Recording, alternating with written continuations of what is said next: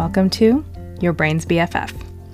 I'm Pooja Venkatraman, a double Harvard grad, ex-management consultant, and former stressed-out overachiever. I use clear, simple frameworks rooted in psychology, cognitive behavioral therapy, and mindfulness to teach you how to solve any problem, anytime. Let's go. 7 ways to believe something new. Part 7. Guys, we are at the final installment. So we've talked about 6 different ways to believe something new. 1. Put it in your mental filter and find evidence everywhere. 2. Find things that are going well and use them as reference points. 3. Find the most damning piece of evidence and rewrite the story. 4.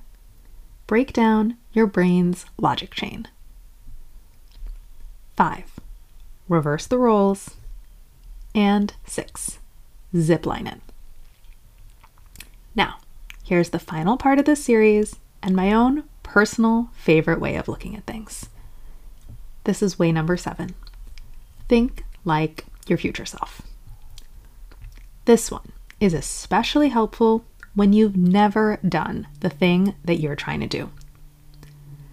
When you're going after a goal that is totally out of your comfort zone, or when you're tackling a problem that you've never successfully solved in the past, your brain will love to insist, I don't know, and this is impossible. Both of those are thoughts, not facts. But they feel really true sometimes. And you can always power through it. Just buckle down and do your work while feeling like crap. But that's going to require using a bunch of your energy and willpower. And why deplete yourself if you don't have to? Here's another way to look at the same situation, to snap yourself out of it rather than just powering through it. Ask yourself, how would the version of me that has everything she wants handle this exact situation? Let's look at a couple examples.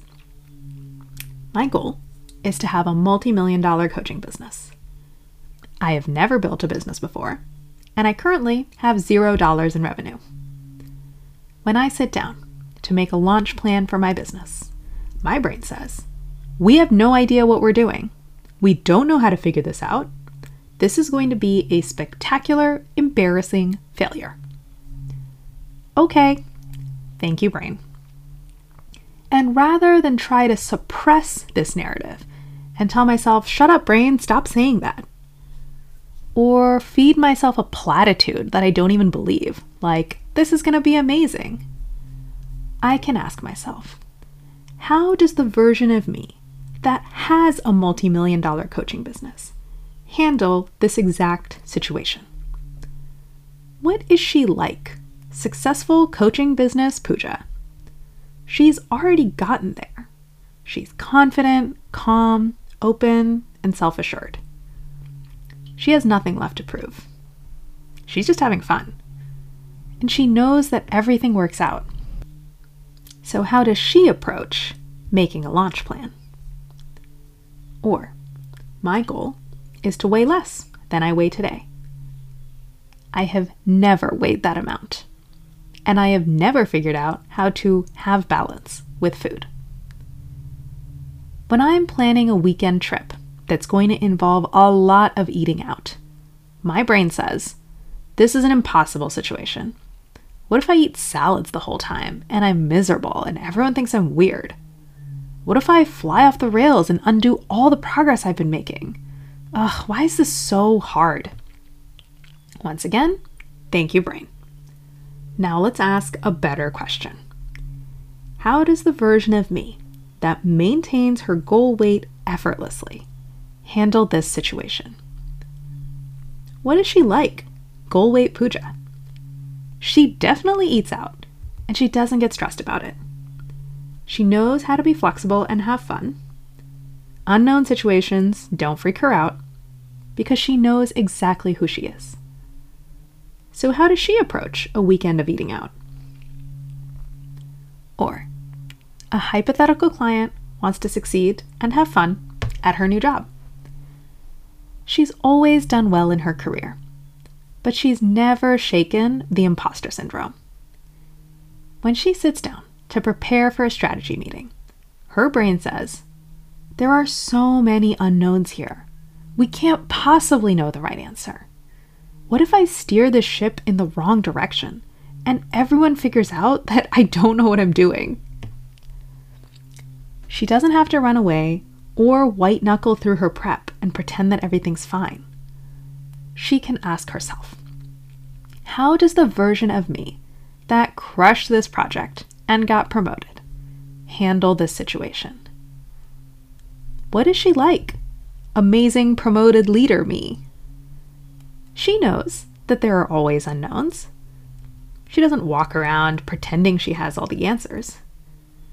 But she also knows how to navigate uncertainty and ask the right questions and take the next best step even when no one can agree.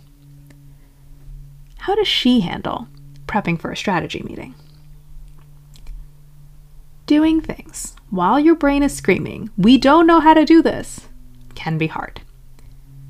But "I don't know" is a thought, not a fact. And "I've never done this before" doesn't have to mean, therefore I can't figure it out.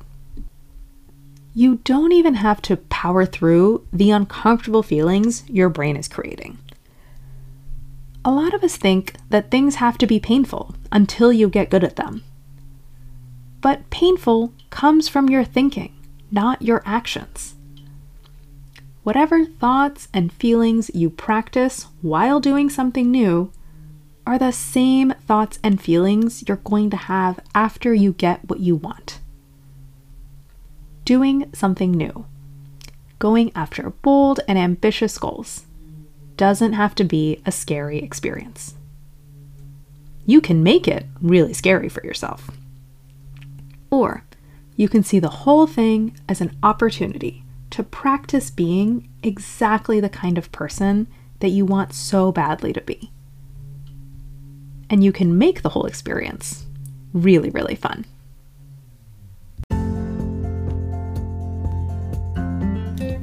Thanks for listening to this episode of Your Brain's BFF by me, Pooja Venkatraman.